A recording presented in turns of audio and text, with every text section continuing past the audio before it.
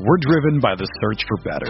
But when it comes to hiring, the best way to search for a candidate isn't to search at all. Don't search, match with Indeed. Indeed is your matching and hiring platform with over 350 million global monthly visitors, according to Indeed data, and a matching engine that helps you find quality candidates fast. Ditch the busy work. Use Indeed for scheduling, screening, and messaging so you can connect with candidates faster. Leveraging over 140 million qualifications and preferences every day, Indeed's matching engine is constantly learning from your preferences, so the more you use Indeed, the better it gets. Join more than 3.5 million businesses worldwide that use Indeed to hire great talent fast. And listeners of this show will get a $75 sponsored job credit to get your jobs more visibility at Indeed.com/Blue Wire. Just go to Indeed.com/Blue Wire right now and support our show by saying that you heard about Indeed on this podcast. That's Indeed.com/Blue Wire. Terms and conditions apply. Need to hire? You need Indeed. Hey everyone, it's Lindsay Rhodes, and I've got a new podcast, The NFL Roadshow. Fun and kind of nerdy conversation about the NFL every Monday, Wednesday, and Friday. I've got some amazing guests that are joining me. I'll be breaking the huddle with the top stories, previewing games. We'll get you set for the weekend fantasy with our Fantasy Friday episodes, and we'll answer some of your questions as well. So subscribe to the NFL Roadshow on Apple Podcasts, Spotify, or wherever you get your podcasts.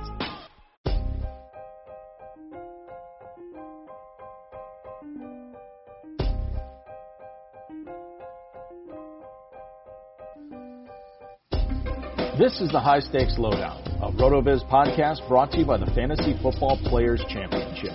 I'm Eric Balkman from the High Stakes Fantasy Football Hour and the FFPC. You can follow me on Twitter at Eric Balkman and the FFPC on Twitter at FFPC.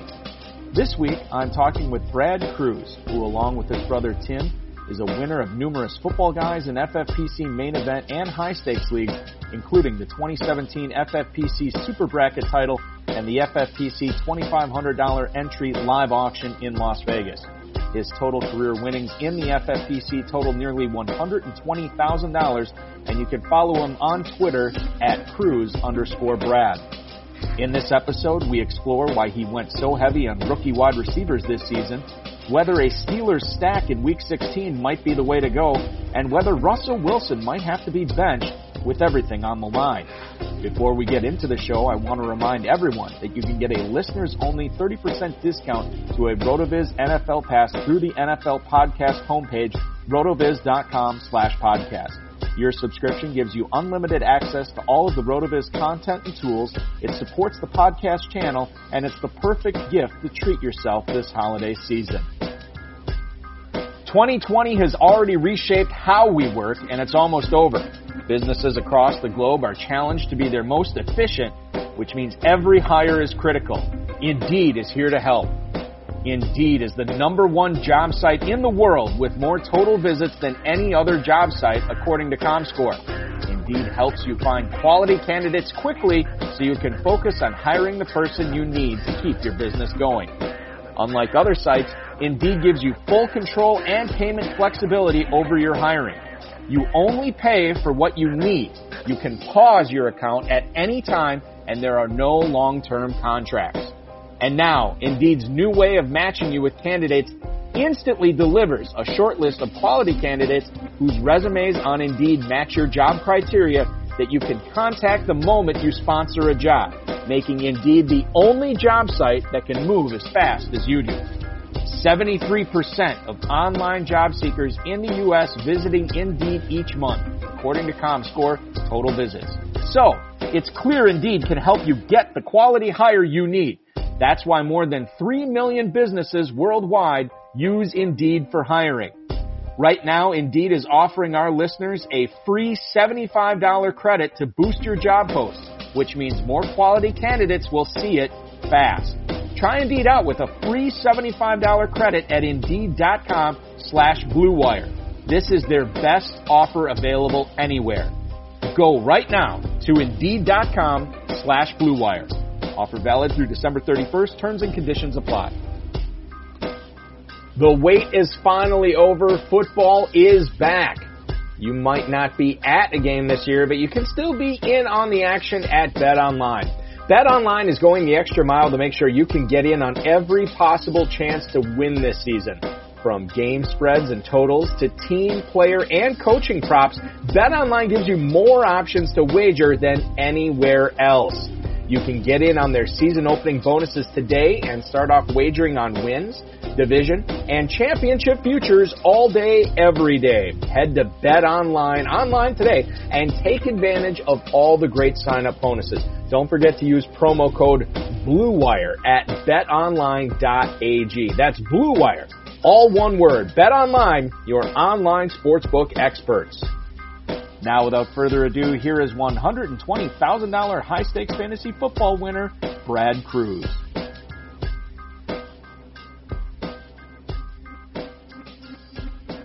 Very special holiday edition of the RotoViz High Stakes Lowdown this week, as we are joined by a longtime multi-league high stakes champion, the FFPC, the KFFSC, a guy I've competed with against, and trust me, he's as tough as nails, and I'm glad to have him on the show this week so we can pick his brain. It's Brad Cruz. Brad, welcome into the show, man.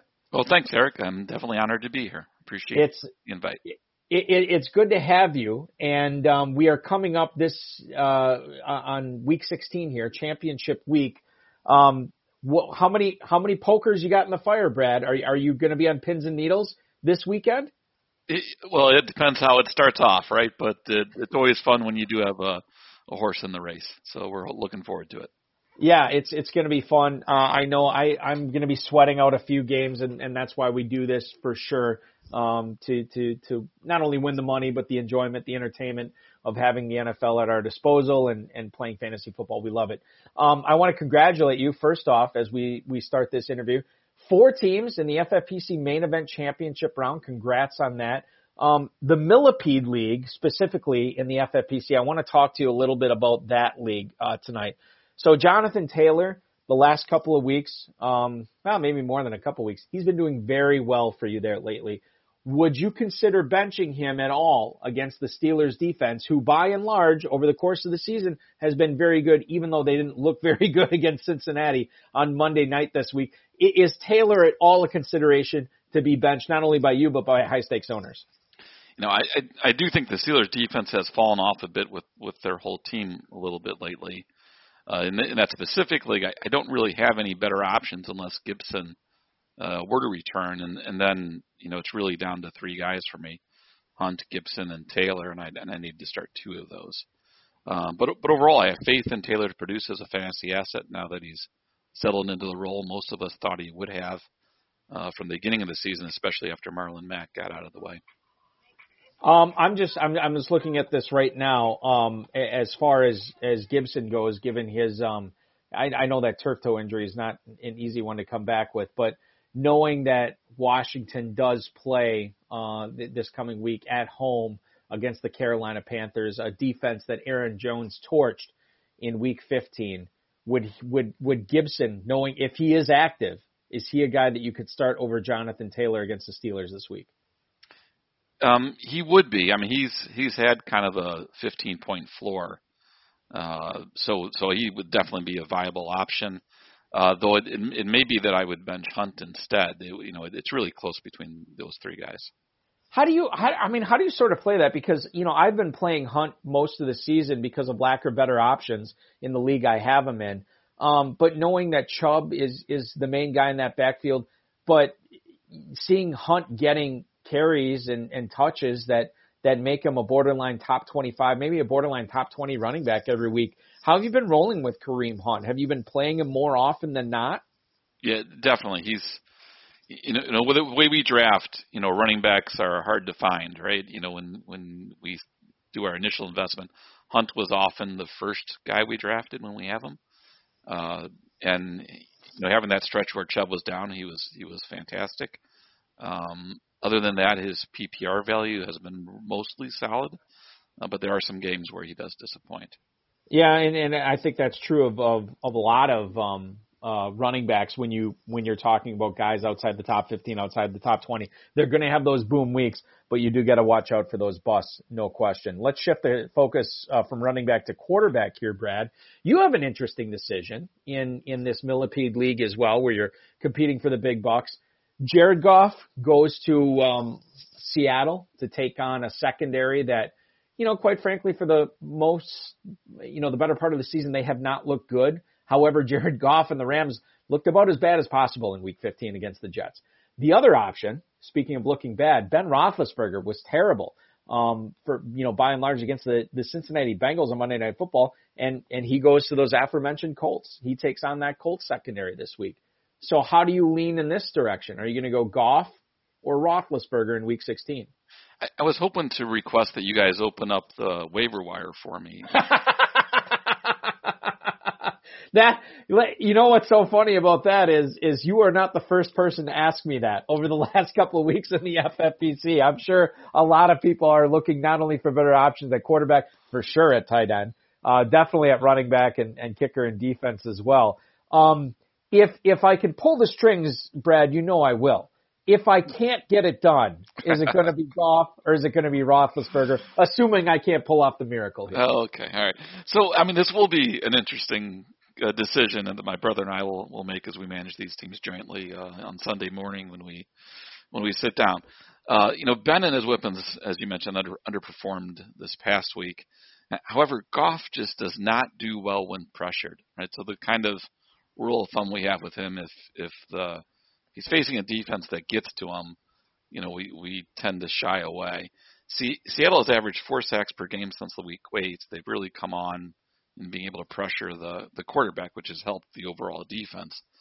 And including they had 3 sacks against the Rams in Week 10, where Goff only put in 15.5 fantasy points. And the Jets got 3 sacks against Goff last week en route to his 18.35 point performance. So right now I'd lean toward Ben, who desperately needs to rekindle that offense. They're on this death spiral after starting off undefeated for 10 weeks. But we'll go with whatever our gut says Sunday morning, and it'll be a tough call. So a couple of follow-ups to that. Number one, I know you and your Tim have you and your brother Tim have managed a ton of high-stakes leagues to big paydays. 5-figure paydays for single leagues. You obviously have a good relationship. You obviously have developed some sort of chemistry there where you can achieve a lot. How does that work with you guys when it comes to drafting, blind bidding, lineups? Do you guys divvy up the leagues and you run half and he runs half? Do you collaborate on every single one? What's that relationship been like over the years for you and your brother? For the most part, we draft the leagues separately. There are some, high stakes ancillary leagues we will draft together. But for the most part, the main events and, the Football Guys leagues, we'll generally do separately.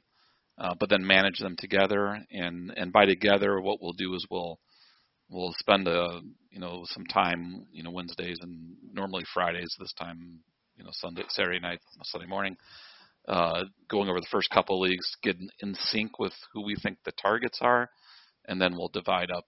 I'll start from the bottom of the list, I'll start from the top of the list, or vice versa, and then we'll just meet in the middle and crank out the leagues. We have a good rapport, a good shorthand, but if you were to listen to us, you might not think our chemistry is so great. Well, I've had partnerships like that with various co-owners over the years, so I know exactly how that goes. Where it seems disjointed, but really you guys have fallen in a rhythm that clearly works out for you. So kudos to you on that. Getting back to the Steelers here real quick before we move on and talk a little wide receivers. Ben Roethlisberger says he's going to come back for 2021. The pieces are there, and Pittsburgh has been one of the most pass-happy teams in the NFL so far this season with Chase Claypool, Juju Smith-Schuster, obviously Deontay Johnson, James Washington, Eric Ebron. Your thoughts on 2021 with Roethlisberger and throwing to these receivers? Are these receivers that you think are going to be valuable in fantasy drafts? Or are you not quite so sure about Roethlisberger next season, given the elbow surgery he came off of this year and kind of hasn't been the most accurate so far in 2020?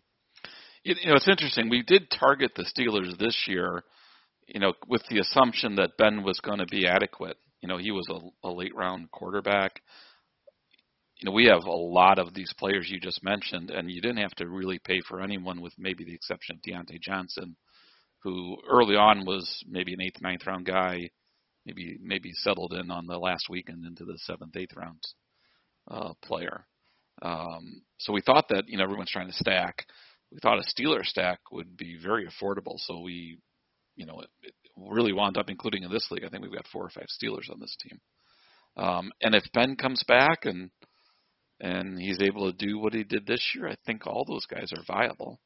If they wind up with a quarterback that's, you could put a Jameis Winston on that team, probably a number of other guys who are going to, come off as free agents for one reason or another from some teams, or if they wind up landing a rookie that's impressive, could keep all those guys viable. Brad, let's talk about the not only the Steelers receivers that you had on your team, but the rookie receivers you had on this team.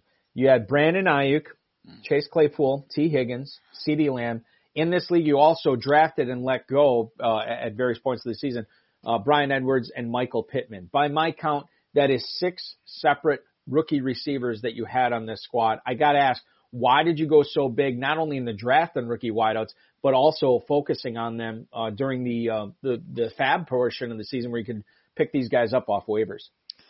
Yeah, so we didn't really go in and saying, let's go get rookie wide receivers. But, we are, other than CeeDee Lamb, all these guys were back half, maybe even back third of the draft. And what you're looking for are guys with ceilings, especially in these networked events where, good teams aren't rewarded, but great teams are. So you need guys with ceilings to be top 20 receivers to, be fixtures in your lineup, not guys where you try to flip a coin and say, well, this will be their week or will it not? So we were, first of all, you look at who are good offenses, right? So CeeDee Lamb with Dallas kind of, fit that bill. Claypool with Pittsburgh, we felt that the Pittsburgh offense would be good, and as you mentioned, fairly pass heavy. We were reading good reports on both. Of course, everyone loved Lamb as maybe the possible best receiver in the draft class. Reading a lot of good things about Claypool, who he didn't have the same draft equity as Lamb, but Ben was kind of going out of order to make sure he got reps with Claypool. He'd throw his reps with Juju and Deontay, and then the next guy would come in, and then he'd jump in line to get his reps in with Claypool. So we really thought, okay, Ben's looking like there's maybe something there. He was free in draft, so we fairly much loaded up on him. And, of course, he doesn't break out week 1. We intentionally tried to hold on to him in leagues and then actually scooped up some more shares, and then he had that huge 42-point breakout game. So he was pretty good. Ayuk, similar thing, hearing great things during the COVID camp, and Debo was going to miss some weeks. So it looked like he was going to get an early opportunity that you could see. Now he wound up also kind of going on the shelf early, but as soon as he got in, he was a target. Edwards heard great things, but, didn't pan out. Pittman, he was drafted by us, but it was much later till he started to get his opportunity. Higgins wasn't on our draft radar so much, but as soon as we saw, they started out playing 5 receivers, and it didn't look like anyone was going to be really worthwhile, except for maybe Boyd. But as soon as they kind of shrunk it to, okay, these are our 3, and Higgins was in that, snaps and targets were starting to show that, we started scooping it up many places we could. So what's interesting here is I listen to you talk about these rookie receivers, and quite frankly, what I'm hearing, Brad, is these guys wouldn't have had to be rookie receivers. They just happen to have good opportunities in front of them, good quarterbacks, good offenses, and you went in the pre-draft process, you were reading and hearing a lot of good things from the beat reporters and the people that are seeing him preseason, as many of them that could. So I guess to follow up on this, you're not necessarily looking for rookie receivers that fit those parameters. You're just looking for young breakout receivers, regardless of how many years they've been in the league, to fit those parameters, right? Correct. I mean, I wouldn't say regardless. I mean, if you've been in the league 6 or 7 years and haven't broken out, right? Yes. We're not expecting to break out. But yeah, for rookies, second-year guys, third-year guys, stepping into a role that's been vacated, or just on a good offense, and then if you win a good enough role, then you've got a good shot. Yes, and by that rationale, you will lose out on that pivotal 7th-year breakout receiver, which yes. I don't think has ever happened in the NFL before, but probably a good rubric to go by as far as high-stakes fantasy football goes. All right, not that I want to make it a Steelers show, but I do want to talk about their tight end here briefly. Eric Ebron has had, quite frankly, a pretty good season, and not a lot of people are talking about it. He's only had 3 single-digit point weeks since week 2 in the FFPC. So looking at championship week here, and I know he's coming off the injury. It's the early reports sound like he's going to be good to go this weekend. How hard are you trying to find a way to get him into your championship week lineup, especially given that on this team, Brad, you also have Roethlisberger, you also have Chase Claypool, you also have Deontay Johnson. I don't know how smart it is to start all 4 of those Steelers, but if Pittsburgh does go off against Indianapolis, this could be huge for this squad. Yeah, I mean, you talk about stacking, right? This is a team we wound up with a Pittsburgh stack, and we didn't really go in targeting to have a Pittsburgh stack in any one league, but we knew we've got Ben was maybe our most popular quarterback to draft. We loved the Deontay Johnson hype. Claypool was a heavily targeted guy at the end of drafts. Ebron, he had on a fair amount of teams, so we knew we were inadvertently going to have Pittsburgh stacks, which is what this kind of wound up as. And everyone seems to think you like the variance with a stack. If the team goes off, rising tide lifts all boats. Maybe you bring it in. But Ebron on this team, it's going to be hard to start him. We've got Tyreek and Mike Evans and Brandon Ayuk and Deontay Johnson at the 2 receivers and 2 flexes. Probably going to go that way unless we hear something about one of those players. Higgins, Claypool, Ebron, CeeDee Lamb probably are all going to ride the bench. So it's we'll find Ebron to start in other leagues, and he is that guy who we often have like a Travis Kelce up top, where we have Ebron, so it's hard to play him at tight end, but it's also hard not to get him into flex. Yeah, for sure, and I totally get that. Even in FFPC premium, tight end premium format, I think with this squad here, you'd be better off going with those other receivers there. I think that's the best way to move up the leaderboard, as I know you and Tim are trying to do. We briefly touched on Antonio Gibson earlier in the conversation. You have some shares of him in the championship round in the main event. He's got that turf toe injury, which I know is not only painful, it's difficult to play through as well. If he is indeed active against Carolina, do you have to find a way to get him in your lineups, even if you know he's hobbled because of the opportunity? How are you viewing a less than 100% Antonio Gibson in Week 16, Brad? When you said it was painful, did you mean for him or for me? Well, for everyone. Nobody's feeling good about this situation. And it happened the championship week in the league playoffs, and it happened in 2 of the 4 mains that were in the league playoffs, and it killed those 2 mains. It was painful. It hurts his toe. It hurts our stomachs, right? Oh God, it was the way it is. It was, and like it seems to happen so many times, he does it on the second touch. Do what Christian McCaffrey did: put in 30 points and then leave hurt. Yes, exactly. Yeah, is that too much to ask, really? Exactly. We're not asking you to bend over backwards. If you're going to get dinged up, and listen, kidding aside, we want all these guys to stay healthy. But yes, if push comes to shove, pull up lame in the fourth quarter, please. For all of us. Yeah, true. But getting back to your question, if he's active, I'm going to trust him.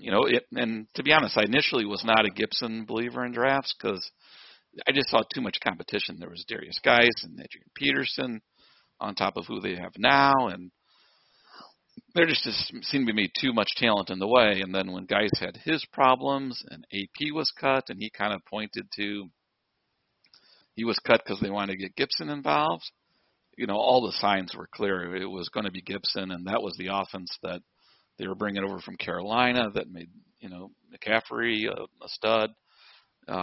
So we started setting our sights on Gibson, picking up in the 5th and the 6th round. We were fortunate to get him in the 6th year. And with us typically starting off our drafts with wide receivers and tight ends, Gibson's the kind of gift we were looking for. I don't think any of those running backs will beat out, the flex receivers we have. So we're going to start 2 of those 3, and Gibson will be in the conversation if he's active. It's so crazy. I mean, just listening to you talk about it, that was the situation that we were looking at this summer during drafting season. The Washington offense.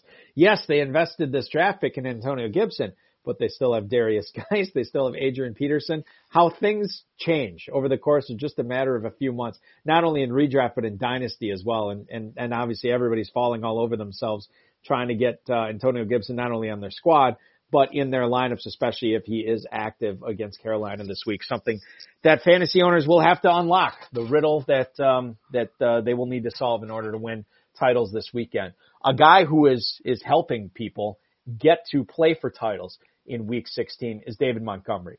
He was always getting touches, catches, and carries pretty much all season long. But ever since the bye is really when he turned it on, basically over the last 4 weeks. Brad, I don't know if you have any insight into this, but what do you think's been the difference? Was it simply that week of rest? Are the Bears doing anything differently?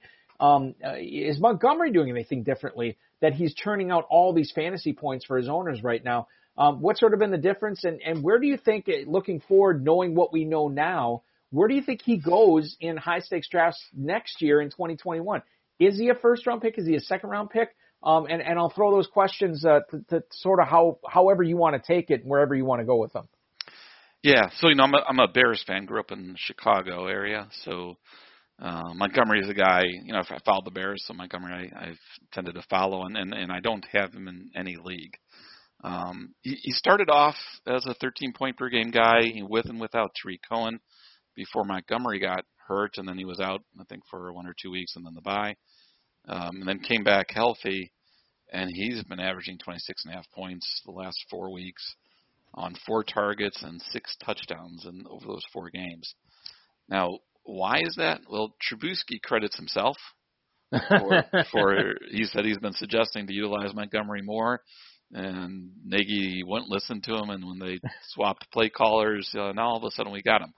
But it also could be he's faced Green Bay, Detroit, Houston, and Minnesota those 4 weeks. 3 of those are top 5 running back matchups that you want. And this week he gets Jacksonville, so don't expect him to cool off. Regarding, where he'll end up next year, I mean, that's tough to say. A lot of people overrate the last, half of the year, last third of the year, and project out over a full season. If that puts him in the 2nd round, there's no way I'm touching him there. What is the true Montgomery? If Tariq Cohen comes back, does that take his 4 targets per game down to 3 or 2? And, what does he do with a different schedule? Does he get his 0.2 touchdowns per game pace he had the first 9 weeks, or the 1.5 touchdowns per game pace he's been on the last 4? We would look at him in the 5th round, maybe the late 4th, in drafts, just got before we sit down and do our preseason analysis. But if he goes earlier than that, then he won't be on our teams. It's interesting you say that is with the absence of Cohen, we might be seeing peak David Montgomery right now, the end of the season. He may never be as attractive as he is to fantasy owners as he is the stretch run of the 2020 season. So good point to bring up there. I was actually talking about this with not this specific thing, but running backs in the 1st round this year. I was talking about this with some of my other, I do a local fantasy football show here in Northeast Wisconsin, and we were talking about the consensus top 3 picks this year: McCaffrey, Barkley, Elliott. McCaffrey and Barkley obviously have dealt with the injuries. Elliott, I don't know if it's a breakdown of him, if he's just got too much tread on the tires. I don't know. But what do you think about those guys in 2021, Brad? Certainly, you can't see those guys going as the top 3 consensus running backs next year in drafts. But at the same time, you know, especially with McCaffrey, you can't really see them falling too much either. What's your opinion on those 3 guys as, you know, the FFPC will get drafts underway here probably in the next month for 2021? Wow, that's hard to think about. McCaffrey, yeah, I don't think McCaffrey is going to slide. I mean, everyone could always, you know, annoyed someone else, the darling, to be the 101. Right. But, you know, after McCaffrey came back, he put in a huge game, got hurt again. You know, I don't know if he's going to play again this year or not. But there's so much talent there that he's going to be a top half first rounder for sure. You know, Barkley, after, you know, getting hurt each of the last 2 years, you could almost see this being a guy that gets faded as getting an injury-prone label. You don't look at the Giants as an offensive juggernaut.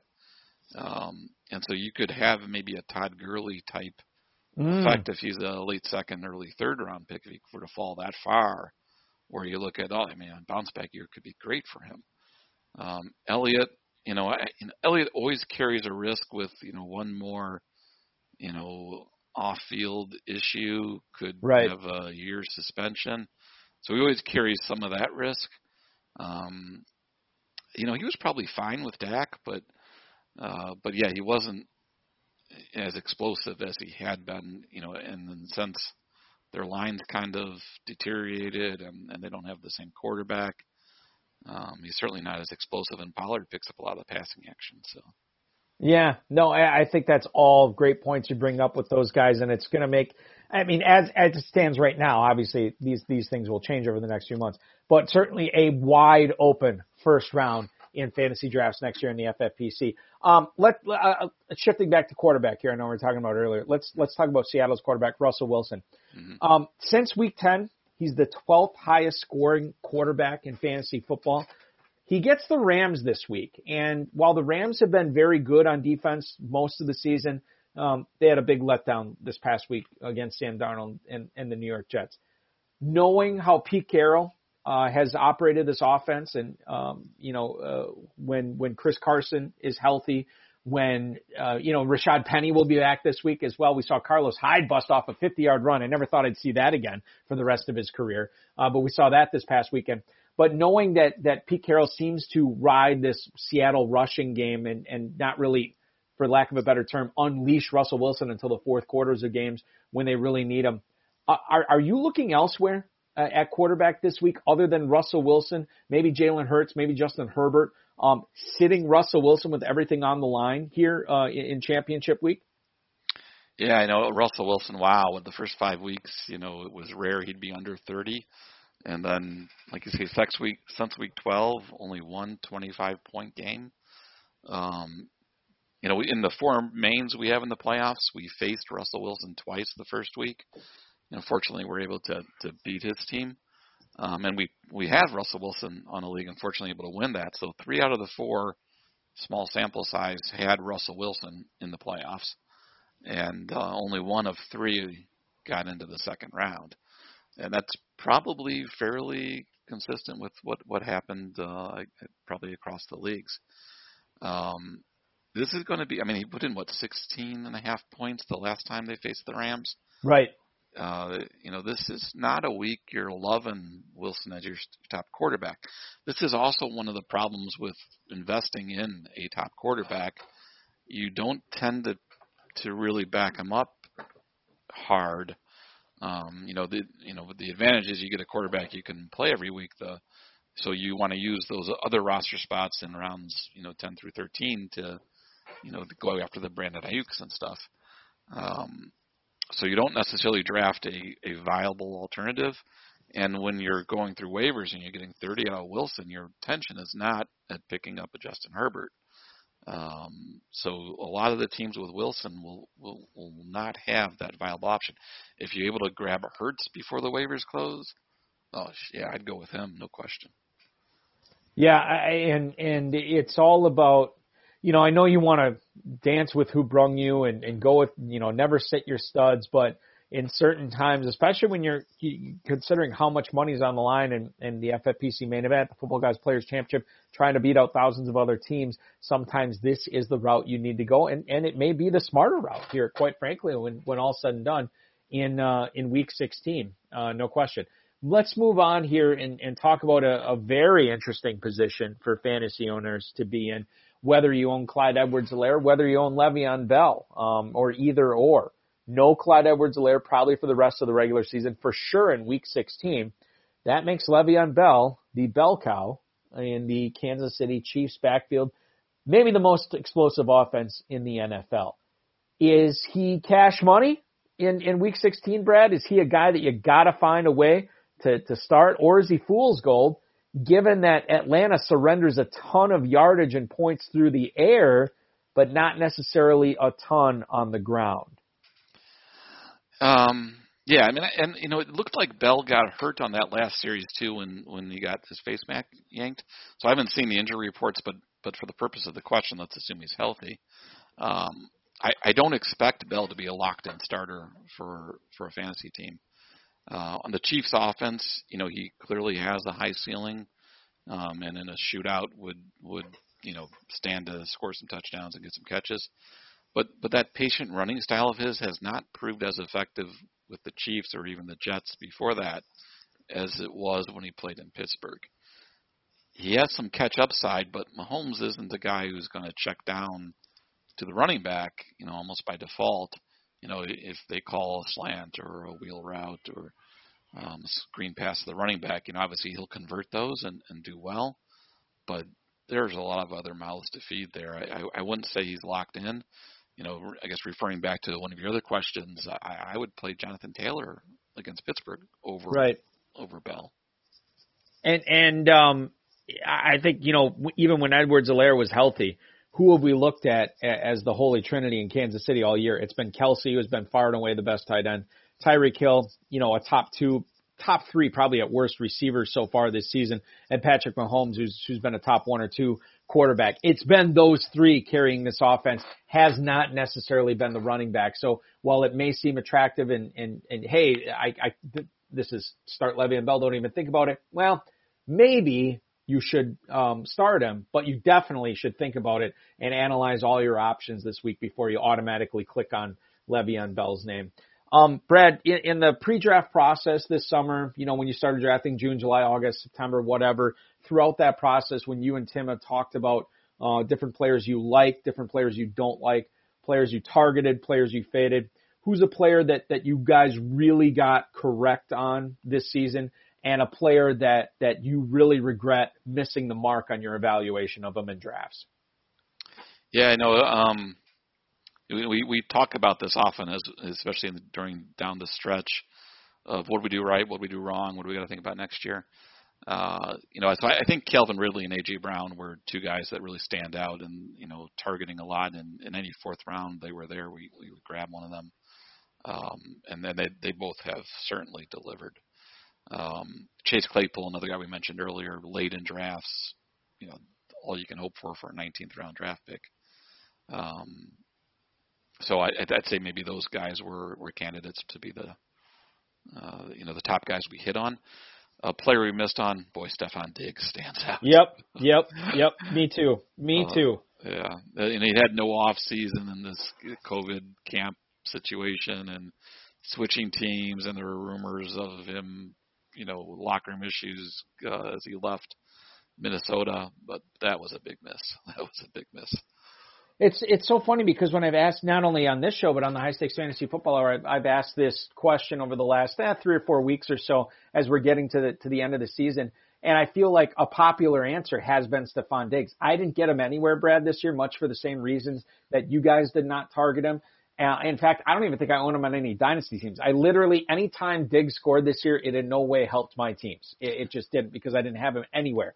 I was thinking to myself, like, how are all these guys that I'm having on these podcasts here late in the season being so successful when they all missed on Diggs? Think about how good they could have been if they would have gotten Diggs on some of these teams. They'd be dominant, It's crazy. But our Michael Gallup shares for Stephon Diggs. Oh, yes. Yeah, for sure. And it's so funny because one of the things I really bought into, and I think I was talking with Adam Grossman on this podcast last week about this, one of the things I really bought into was I am going to stay away from receivers that are switching teams this offseason because they have the new quarterback, the new OC, the new head coach, the new offense. And by and large, we haven't seen a ton of success with that in the past.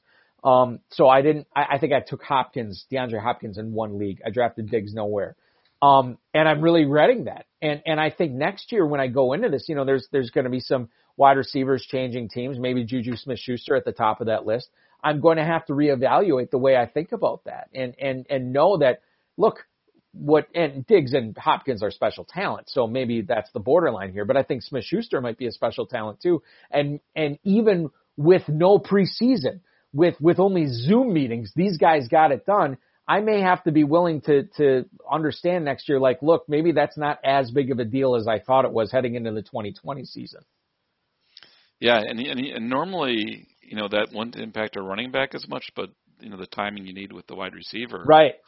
Yeah, no, this came out of the blue. It feels like for me, and on the other hand, we were overweight Hopkins. We really liked Hopkins, but to me that was because that offense is such a high-paced offense that and Fitzgerald getting a little older, it just felt like there was going to be room for him to get a ton of targets and do well with it because he is such a talent. But Diggs, you kind of think of Buffalo as probably was going to be more run-oriented. Right, yeah. And there was John Brown and Cole Beasley, both had large target shares. Was there room for a third? Does he knock one completely out, or did they just spread it amongst them? But, boy, he really stepped in. Yeah, and that, you mentioned Brown and Beasley, which is totally accurate, but I was a big Dawson Knox guy coming into the season. I thought he was going to take a step forward, which would obviously hurt Diggs. And then they invest in Zach Moss in the draft, too, when they already had Singletary. It's just like, I don't really know what to think of this Buffalo offense. And oftentimes when I see not necessarily red flags, but maybe yellow flags, maybe question marks on a team, it's easy for me to fade a player, especially when there's so much talent going around him in the 4th to 5th round, or even later in some drafts where Diggs was going. So learning experience for us all. We will all get better from it. No question. Brad, you've been very gracious with your time this week. Before I let you go and enjoy the rest of your holiday season here, one last thing, championship week. Who's a sleeper that not a lot of high-stakes players are probably going to be starting this week that will probably wish they would have after the week ends? And then a guy that probably will be started in a lot of FFPC leagues that owners are going to regret making that decision. So the first name that comes to mind is one you mentioned earlier, Jalen Hurts. I mean, he put in a show last week, and if you've got him on your lineup, you got to get him in. But maybe a lesser known, maybe not lesser known, but lesser thought of player, might be a Lynn Bowden as a running back coming in and getting half a dozen or more targets each game. With Parker and Grant dinged up, he's getting enough snaps and enough of the high catch percentage targets. If he puts a touchdown in, he'll get you 16 to 20 points. So that could be a good one. Guys that to avoid, one guy that's going to be tough where we have him to play him, and I'm leaning putting him down, is Dallas Goedert. Who, tight end's a dumpster fire, so I get it if you don't have any other option, you're going to play him. But, I think he's turned into a borderline start. Last 2 weeks with Hurts, he's only averaging 12 points a game. Zach Ertz is back and starting to creep more into the target share. And Dallas is surprisingly one of the tougher matchups for tight ends. I think they're like the 8th toughest matchup. So he's going to be a guy we're going to have to take a second look on teams if we play him or not. Brad, I lied. One last question. Sure. Now that we talk about tight ends, Logan Thomas, he's been crushing it the last few weeks. Is he a bona fide guy for 2021, assuming Washington doesn't make any significant additions to that position for next season? How do you look at Logan Thomas going forward, given what he's been able to do in December? Who are we talking about, 7th-year breakout guys? Yeah, there he is. That's the guy. he has. Tight ends tend to develop slower than wide receivers, so it's more viable from that perspective. he had all the hallmarks of this being a good opportunity for an offense that, utilizes the tight end. He was coming in as the starting tight end. He's a former quarterback and wide receiver, so he's got pass catching chops. There was I forget him, I'm blanking on his name now, but there was a Cleveland guy who came out of nowhere one year at tight end who was like in his 28 or even 30 years old. I forget. Oh yeah, who was? This is going to drive me nuts now. I got to figure out who this was. But in any event, he might have had an okay second year, but then faded. I think if they don't put any competition in him and that team continues to develop, he's going to be a top 12 tight end in the draft, no question. Yeah, and I know that you mentioned it too when you're talking about former quarterback, a guy that sort of learned the position. He's still learning the position his first few years in the league, and now he's really coming to his own. He's always a pretty good athlete, and given that outside of Terry McLaurin, there's not a ton of pass catching options on offense. I guess Antonio Gibson as well. So that's certainly somebody that we need to take a serious look at, especially in FFPC tight end premium leagues next year. Was the tight end, Brad, was it Gary Barnidge that you were thinking of? Yeah, that's the guy. Yeah, I remember him too, and I remember he being super disappointed when I didn't bid enough to get him in leagues that year, and then I remember also being super disappointed when I overdrafted him the following year, which is something we always battle with in fantasy football, no question. One of the things we never battle with is taking the advice and the insight of one Brad Cruz. Brad, thank you so much for joining me on the High Stakes Lowdown this week. I wish you nothing but the best, not only in the FFPC, but the Kentucky Fantasy Football State Championship, as well as all your leagues, man. Good luck. Hopefully the ball bounces your way, and we're talking again real soon. And can't wait to see you again next year, man. Well, thanks, Eric. I definitely enjoyed it, and thank you for having me. Thank you for listening to the High Stakes Lowdown, a RotoViz podcast brought to you by the Fantasy Football Players Championship. And thanks to Grapes for our theme music. Please review the podcast on iTunes under the RotoViz radio feed. It helps us find new listeners. Contact us via email rotovizradio@gmail.com. We'd love to hear what you think. And follow us on Twitter @RotoVizRadio. And remember, you can always support the show by subscribing to RotoViz at a 30% discount through the NFL Podcast homepage, rotoviz.com/podcast.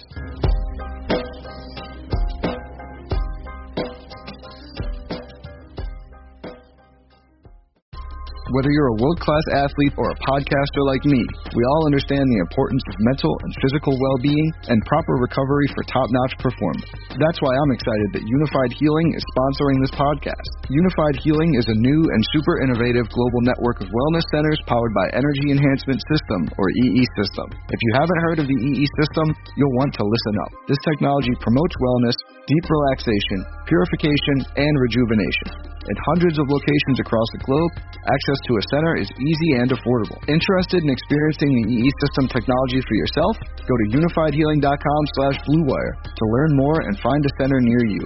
That's unifydhealing.com/bluewire. No material or testimonials on the Unified Healing website are intended to be viewed as medical advice or a substitute for professional medical advice, diagnosis, or treatment. Always seek the advice of your physician or other qualified healthcare provider with any questions you may have regarding a medical condition or treatment and before undertaking a new healthcare regimen, including EE System.